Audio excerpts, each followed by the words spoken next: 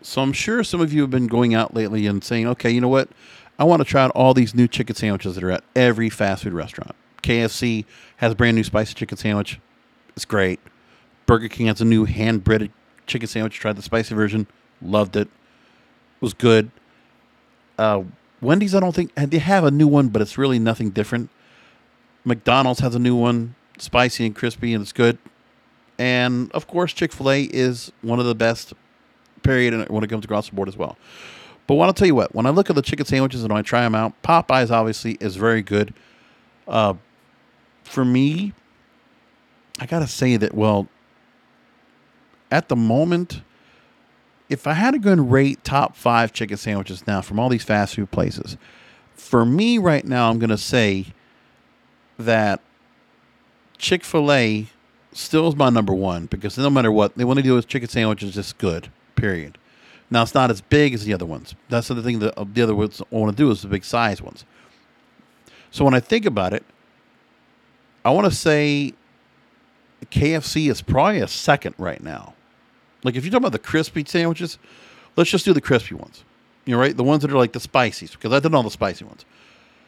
So yeah, Chick-fil-A does a very good spicy chicken sandwich. So I'd still say it's number one. KFC's number two. I will put McDonald's at number. Popeyes at number three. I will put McDonald's at number four and Burger King at number five. And Burger King's not far off. It's that breading is very, very thick, but it's good. Again, I like all those sandwiches. Now they're all good in their own way, but if I had to have mine on a regular basis, like I will either take a Chick-fil-A or a KFC or McDonald's, personally. I like the McDonald's one especially good. It is very good, and it's just a good size, and I can just buy something else that goes along with it. Just a thought, among other things. Again, food TikTok just makes you hungry. And you get hungry all the time, whatever it is. If it's not for birria tacos or if it's not for Subway or for something else they put out there, just gotta keep an eye on it. So anyway, fast food is costing more. I'm sure you realize that. If you already noticed the grocery stores, it costs more now for food. I know that for sure. Like there's a lot of things, if you go for produce, if you go for meat or for any other stuff, the prices are going up. There's no doubt about it. We're getting some inflation right now as we speak. So, at the same time, there is now higher prices for fast food. I'm going to take from a story from restaurantbusinessonline.com that in January, prices for food away from home or menu prices increased almost 4% year over year. Same rate as December. It's the highest rate for menu price inflation since late 2008 when the country was in a deep recession. So the pandemic has caused prices to go up. Let's talk about it.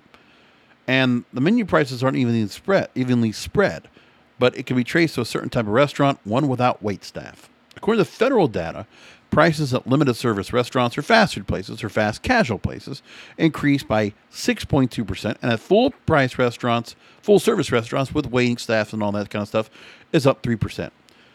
Now, more importantly, is the difference is demand and wages that causes the cost to go up. In the post-pandemic era, demand at limited service restaurants have far exceeded demand at full-service restaurants. Supply of full service is constrained because of limitations on seating and the closures of a number of locations, unless you're in Florida where everything's wide open. But then there's still some places that are still kind of capacity at like half capacity because that's where the restaurants want to do themselves, or they just don't open up the dining room at all. Some of the fast food places don't open up at all, as a matter of fact. And that's still the case these days. But that's okay. That's because the corporates, that's what they want to go and do. That's fine. But as a result, quick service restaurants haven't had that problem. Delivery, drive-through, and takeout have all become vital in the post-pandemic world. Consumers lined up for blocks at Chick-fil-A drive-thrus in order delivery at 3 times the rate they did in the previous year. Yeah, let me tell you. Every Chick-fil-A where I live is jam-packed. And, it's amazing where people don't want to get out and go to the inside to go and order. They don't want to do that.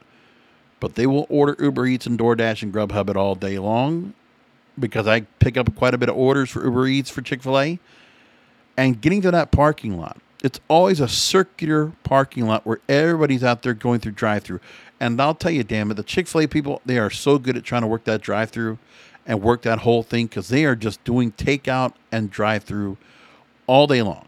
Now, for me, doing the delivery, doing the app and going curbside with them on the app is fantastic. Okay. They connect to PayPal. I can get the order done. And honestly, I can go ahead and order it 5 minutes before I get to the restaurant. And I might sit there maybe 5-10 minutes, but they will come out with that food. Usually 5 minutes is all they need. And that food just comes out and snap right like that. And they're good about it. So I just don't go enough because Chick-fil-A does cost a little bit. And they've always been pricier, but it's worth it. Like it just is. And that's just how they do it. Now, as a result, and also sometimes because it's the weekends I go out, so Sundays are not open. So that's what happens there. And of course, then this is resulting in higher prices because operators, not worried about losing that business, now they feel that they can go and raise the prices. So now they're going to take advantage of it because of the fact of all these people coming in for the convenience of going in, not even have to go inside, not even have to go and clean up, the space when it comes to the restaurant itself. When, the restaurants don't even have to clean their dining rooms anymore. They just kind of like just spruce them up, but there's nothing to clean up after. All they do is just clean up their kitchen. Well, then, damn, it's like, they're just saving up on it. So food's a quid pro quo. Let's just say it like that. To match higher wages, fast food restaurants have raised prices. Full-service restaurants that haven't had that problem because their staffs rely on tips. It's also possible that delivery prices are influencing the numbers. So this is where Uber Eats, Grubhub, and DoorDash and Postmates and all these others have come into play because they are now tacking on extra prices. Just saying. So these companies are going to tack on a premium for them to deliver the food to you. Or basically, they're going to put a bigger cut, okay, because they got to offer some kind of a fee over to these delivery services. And at the case they're going to have to give a cut away, then they're just going to go and make a bigger price point for themselves to outweigh the cost to the third party. That's the idea here. So therefore, you have Noodles & Company, which I forget which companies they run. They increase their premium by up to 15% now. Chipotle customers now pay 13% higher prices on the base price for third-party delivery food. Buffalo Wild Wings, Wingstop, Popeyes, Chick-fil-A, Wendy's, and other fast food chains are charging higher prices for third-party delivery orders. And fast food chains are better able to take these steps than the full-service restaurants, many of which are small chains and independents that aren't allowed to raise prices for third-party delivery.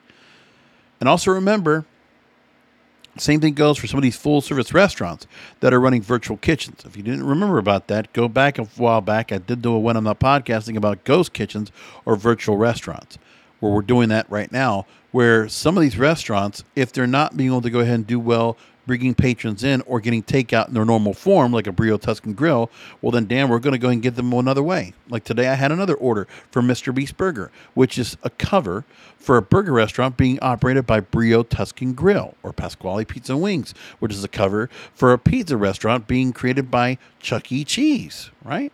And that's the idea. And now, the result of all this is a fast food delivery meal is now about the same as a lower-end full-service restaurant meal. So until this pandemic is done, prices have already gone up. They're not going to go back down, I don't think.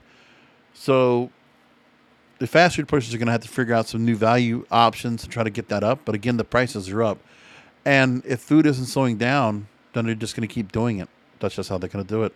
Anyway, I'm going to leave it there. I will talk to you next time.